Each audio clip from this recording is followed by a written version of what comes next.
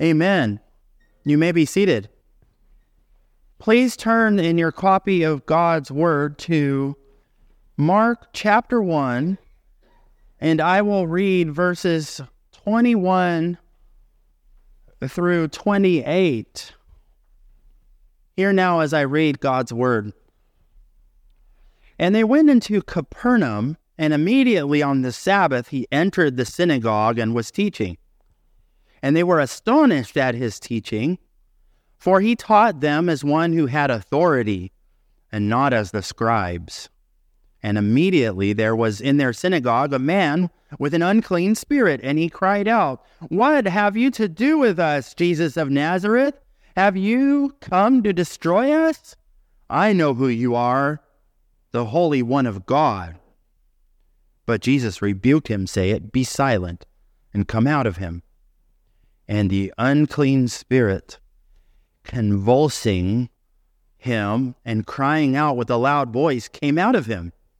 And they were all amazed, so that they questioned among themselves, saying, "What is this? A new teaching with authority. He commands even the unclean spirits, and they obey him." And at once his fame spread everywhere, throughout all the surrounding region of Galilee. Amen. Thus ends the reading of God's holy and infallible word. Let's pray. Oh, Holy Spirit, we ask that you would open up our eyes, our ears, our minds, our hearts to receive the good news. We pray, Lord, that not only would we receive this news, the gospel, but Lord, that you would conform us more and more into your word. For we pray in Christ's name. Amen. Well, wow, finally, you're probably thinking, what an exciting thing that we just read about. Isn't that exciting? An exorcism. Wow. Up until this point, even though we are still around only the middle of the first chapter of Mark's account, there really hasn't been anything this extraordinary in the eyes of man, has there? And now, Jesus is teaching in the synagogue on the Sabbath. And at his voice, an unclean spirit gets cast out of one of the men sitting in the pews. I mean, this is pretty amazing, isn't it? It was pretty interesting the Sabbath day in Capernaum. Pretty interesting. Imagine. Until now, we have only read of Jesus' baptism, showing that he identifies with his people. He is being driven into the wilderness to be tempted by Satan, a sort of preparation and initiation for the ministry upon which he would embark. And then we read about the preaching of Jesus' very first sermon, which emphasizes the core of the gospel. The time is fulfilled and the kingdom of God is at hand. Repent and believe in the gospel. Believe in the gospel of God. You see, when the kingdom of God is at hand, when the kingdom of God breaks into your life, you repent of your sins and you place all of your hope and trust upon Jesus. We also read about Jesus' first act, if you will, calling his first 4 disciples, fishermen, who will soon become fishers of men. When the kingdom of God bears down on your life, you know full well that the only response to that call can be to follow Jesus. And now things are about to get really interesting.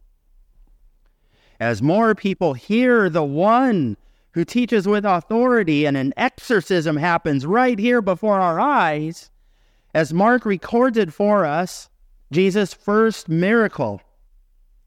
And what you see here is Jesus' first power encounter here in the synagogue. King Jesus and his kingdom is pushing back the kingdom of Satan, and it's intense. And it's exciting. Though it's only 8 verses and really only one exchange of words happens, it is loud. And it catches the attention of all who are present that day. Everybody that day knows that something is going on. Now, what is this passage really about? Is it really about unclean spirits? Well, not really. Yes, Jesus does deal with unclean spirits. He does deal with demons in his ministry. But if we say that the focus is on the prevalence of unclean spirits and the importance of exorcism, we'd be grossly missing the point. Could we say it's about the lack of heartfelt worship? Or the lack of heartfelt and vibrant preaching and teaching?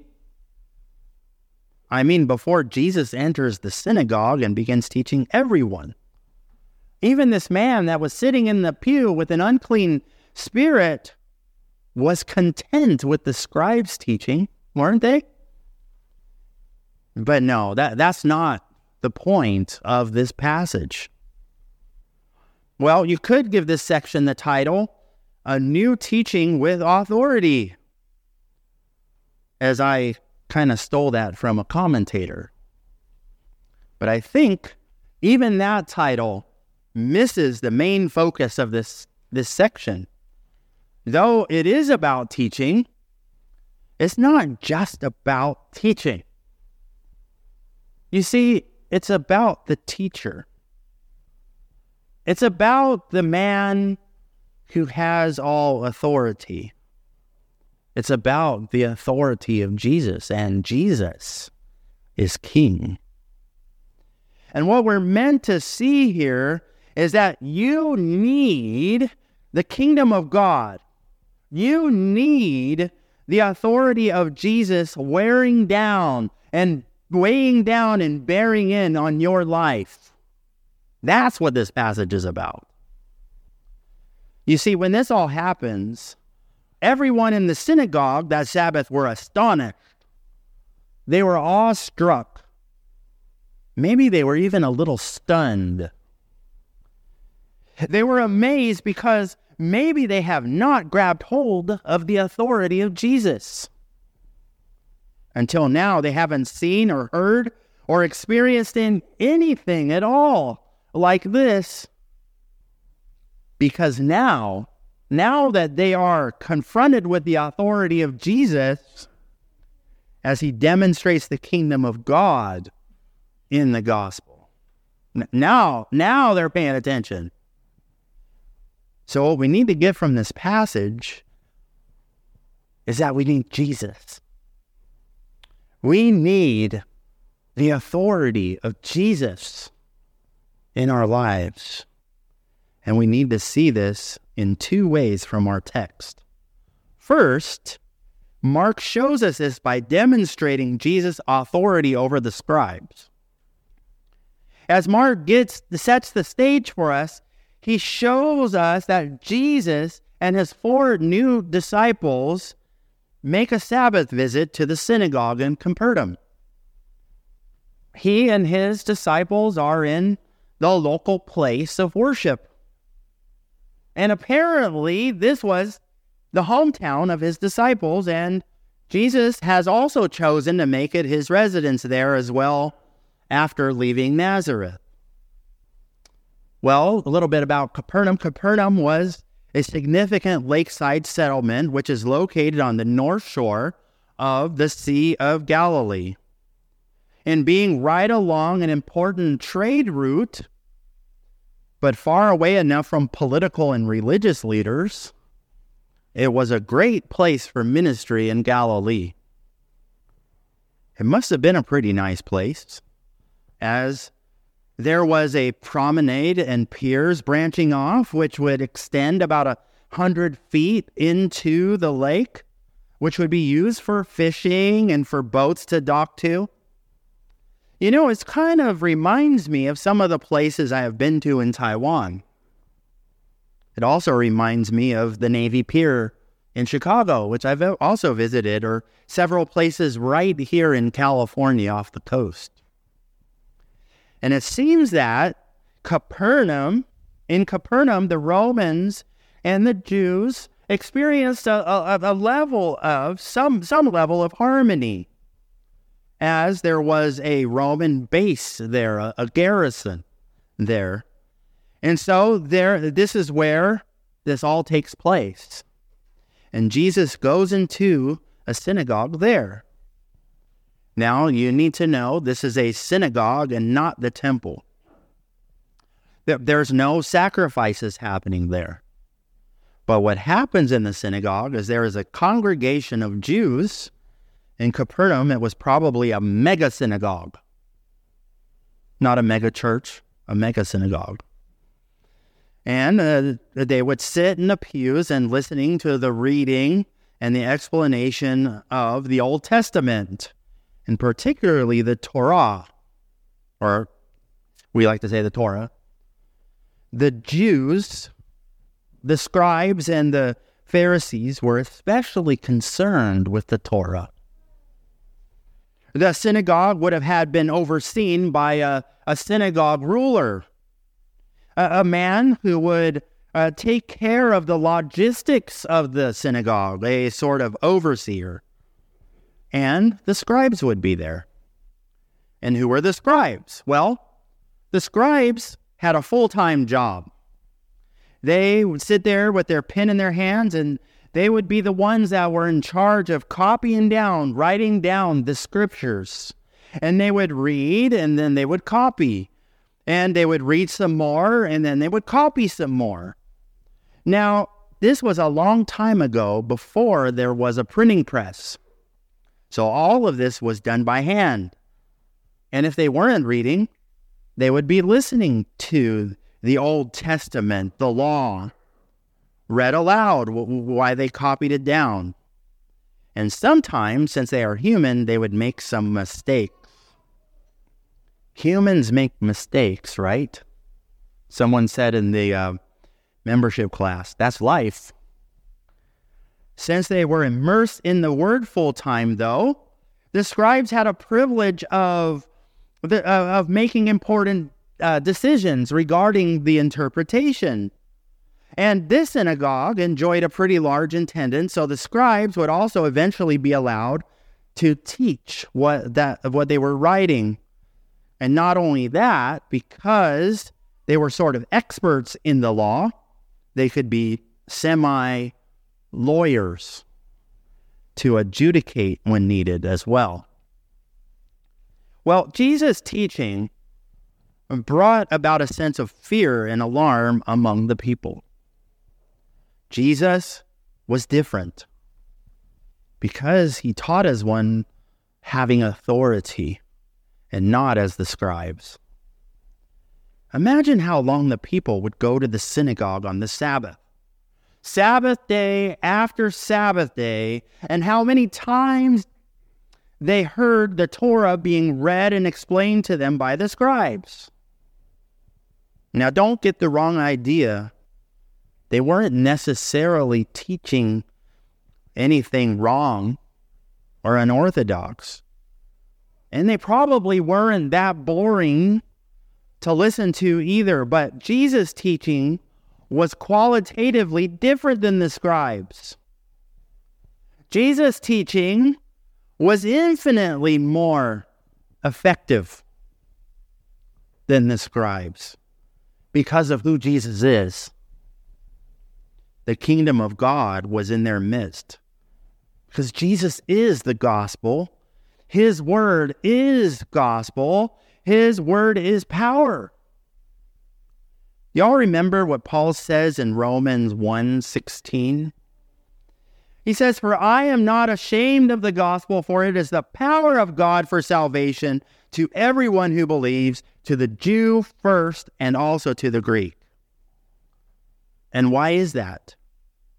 Because Jesus is invested by God the Father with all authority on heaven and on earth and under the earth. He is king. In chapter 1, verse 15, Mark says that Jesus came preaching the gospel of the kingdom of God. And here it says, he taught them as one who had authority.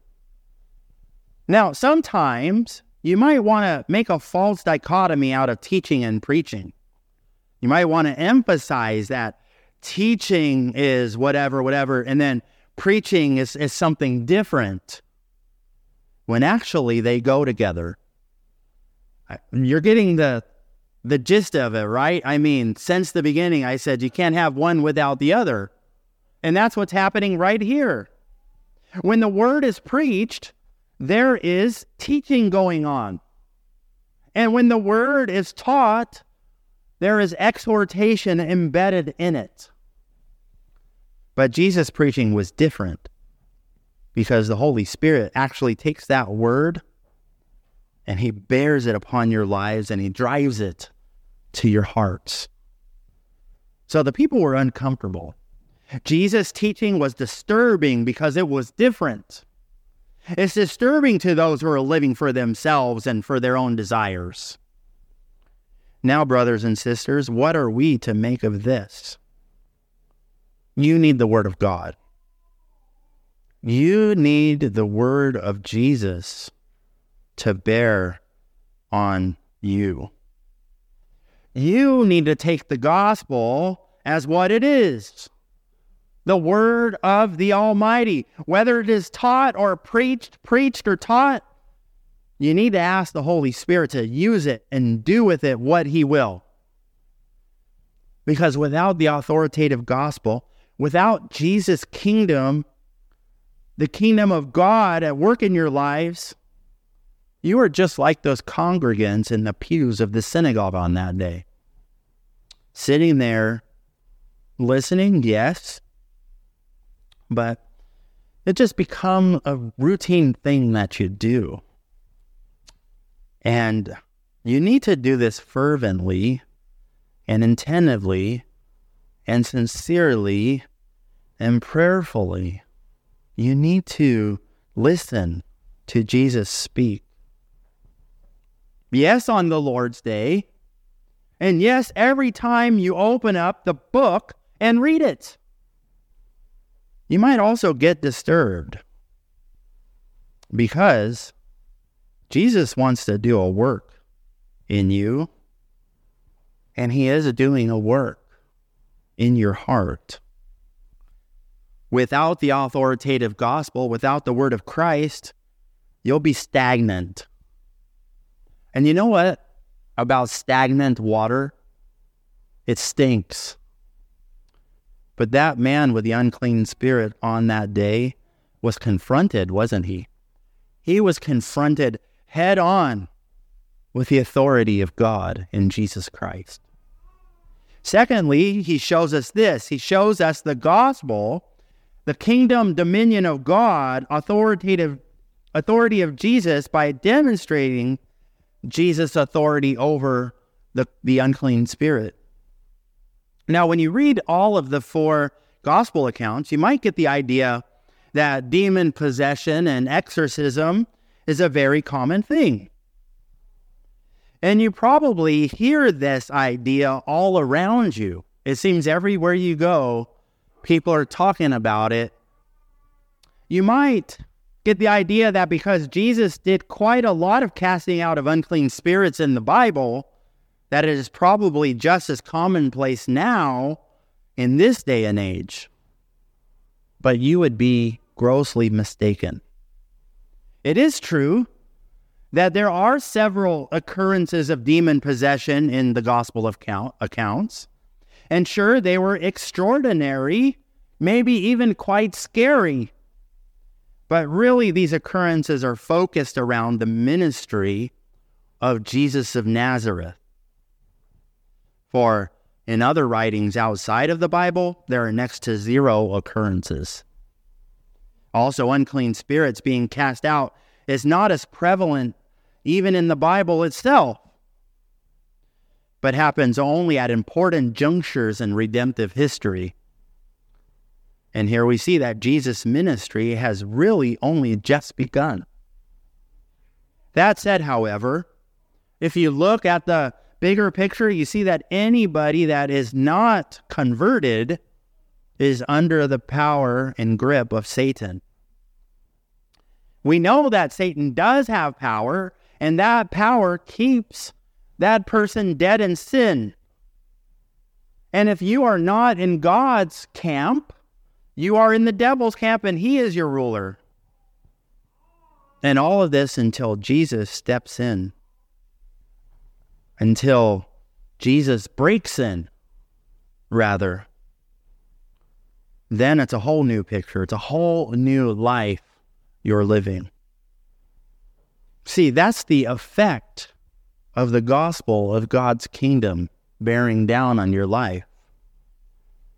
But even as Christians, we can often take this idea into two opposite ends of the pendulum swing.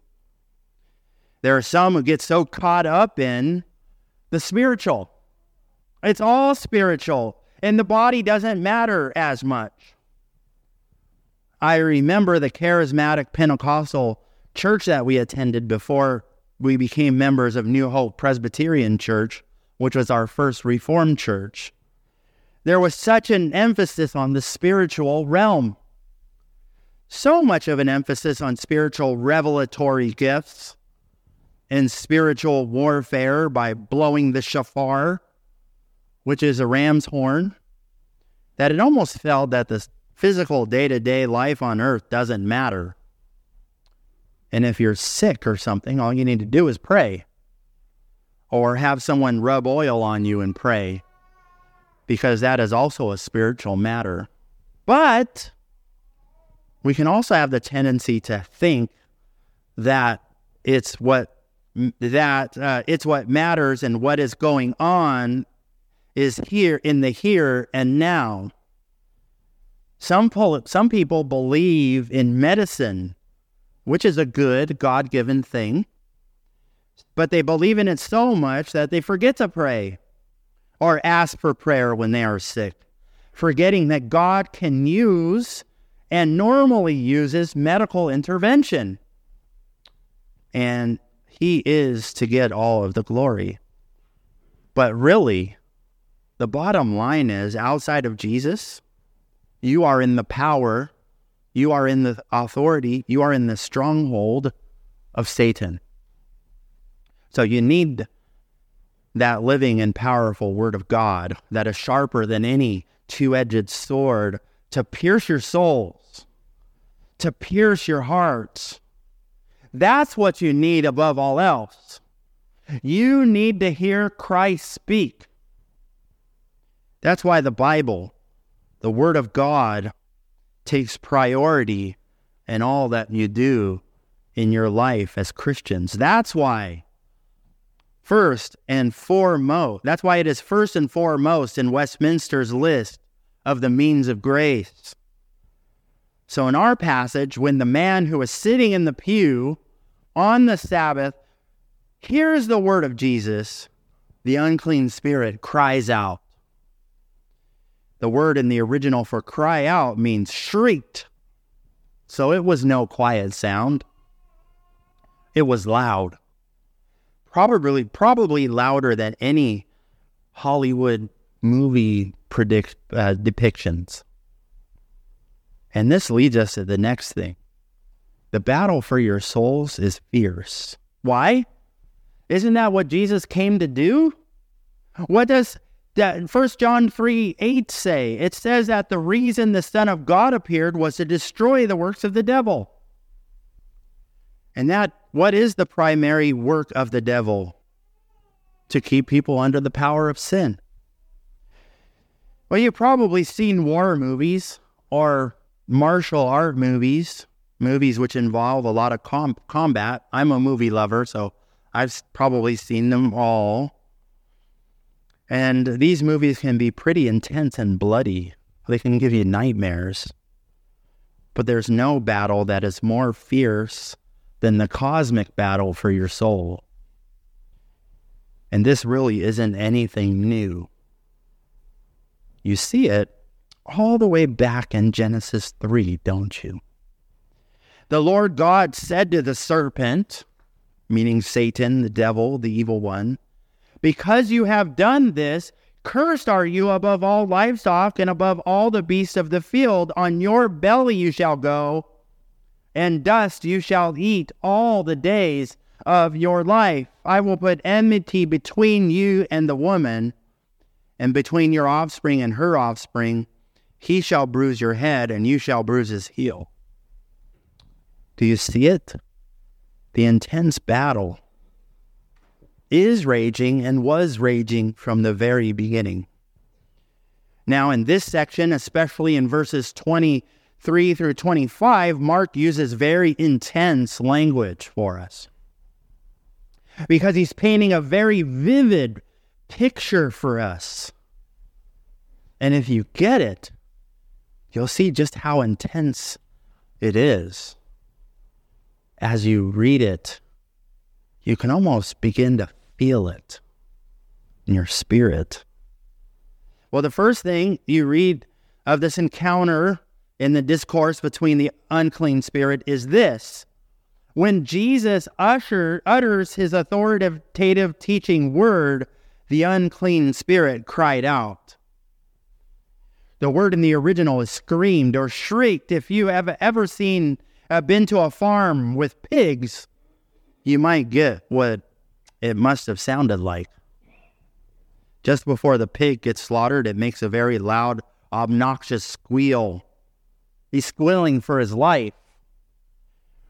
The unclean, perverse, unholy spirit is very angry, and it is fuming. The volcano is about to erupt. It's about to explode. Who knows how long the evil one had kept this man under his power? Even though he was going to the Sabbath service at the synagogue, and probably Sabbath after Sabbath. Imagine what that must have sounded like. The crowd heard it and they were astonished. They probably all jumped 10 feet in the air when they heard that. It's not an easy cakewalk battle that is going on for the souls of man. It's strong, extremely intense. There's a power struggle going on. That's what makes salvation so miraculous. That's why it is cause for great celebration when one of God's lost sheep is found. Well, another place where you see the battle coming to the forefront is when the unclean spirit names Jesus. The unclean spirit surely knows who he is. This is also very intense because for it to name him shows that he is trying to establish authority over him. To name someone by his name shows that you are the superior. And so it names him with his proper title. Jesus did come from Nazareth, and he is the Holy One of God. Do you see it? Even the demons know who Jesus is, and they have correct knowledge of the facts. But this one wants to say, Jesus, I am greater than you. So he tries to put up a fight, and it's relentless. While the title Holy One of God is mentioned only one other place in Scripture, and I think Mark is trying to make a point here. Holy One of God, well, where is it mentioned? Well, it's mentioned way back in the Old Testament, way back in the book of Judges, in Judges 16:17, where the Bible uses this as a title of Samson. Samson prefigures Jesus because Samson is a strong man. And in chapter 2 of Mark, we will read of the strong man being overcome by the stronger man. But Samson had his desire for Delilah, and that ends in his demise. That ends in his death. Yes, the Bible is full of types of Christ, but not a single one of them is sinless. Only Jesus was without sin. But you see, in the unclean spirit's word, the way that he names Jesus, he probably already knows that it will be overcome by the Holy One, Jesus Christ. And that leads us, I think, to the last thing you need to see in our passage, that Jesus saves. Jesus saves. Jesus saves from the grip of the devil. Jesus saves from hell. And when Jesus saves, it is forever. Jesus won't unsave anyone that he died for. And when Jesus saves, it is complete, body and soul. So you can love Jesus with all of your heart, soul, mind, and strength. Though you're totally depraved in all areas of life, Jesus has saved you wholly and fully, and he will save you in the end. Well, another Greek word will help us here. When it says that Jesus rebuked him, saying, "Be quiet and come out of him," be quiet means to be muzzled. Muzzled. You might have heard about muzzling the ox. Jesus is putting a muzzle over its mouth to keep it shut. Think of earlier on when Jesus was cast into the wilderness by the Holy Spirit to be tempted by Satan. Mark says he was there in the wilderness and he was with the wild beasts. So you get the vivid picture here of Jesus placing the muzzle over the trap of a wild beast and locking it shut. He won't be able to torment this man by blocking his ears to the gospel anymore. The devil might try to whisper lies into your ears, but you don't have to be held captive by those lies anymore. Then the unclean spirit, the perverse, polluted, contaminated spirit, convulsed him. He did not come out peacefully. It was violent. And he cried. He cried out at the top of his lungs, and he came out. You see, the Holy Spirit now resides in that place. He was saved on that day. He was set free on that day. Jesus won the victory because our King is victorious. Jesus literally takes one of his out of the camp of the enemy and places him in his own camp. Now the other people were all amazed. Not one of them was accepted. They have never experienced anything like this. So they begin discussing and questioning who this is. They begin discussing and questioning who this greater than Satan one is. And his fame begins to spread all around the general vicinity of Galilee. The grace of Jesus Christ truly is amazing. When anyone witnesses a work of God himself, he cannot stay cool, calm, and collected. There will be a response. Even if you don't believe in Jesus, you will react. You must. You won't stay silent anymore. So, I have to ask you all the most important question there is to ask in the whole wide world. Have you been set free? Have you confronted grace? I'm standing in front of a church here. Almost everyone here confesses Jesus. Maybe even if they're not old enough, because there are little children here that maybe don't understand that much. But I'm asking that question again today to each one of you, including myself. Because today is the day. Today is the day. Don't hold off any longer. Put your hope and trust in Jesus Christ alone. Listen to his authoritative word that is calling you. And do that today. Don't wait. Put your trust, your hope, your whole self on Jesus Christ. Let's pray. Our Father, we do thank you for the Lord Jesus Christ and his authoritative word, because he is the one that is endowed with all power in heaven, on earth, and under the earth. And we thank you for calling us. We thank you for making us your people through Jesus Christ and for giving us that free gift of grace. Lord, today, if we hear his voice, may we not harden our hearts any longer, but may we hear it, and may we believe it, and may we trust in Jesus today and every day. For it's because of Jesus we pray. Amen.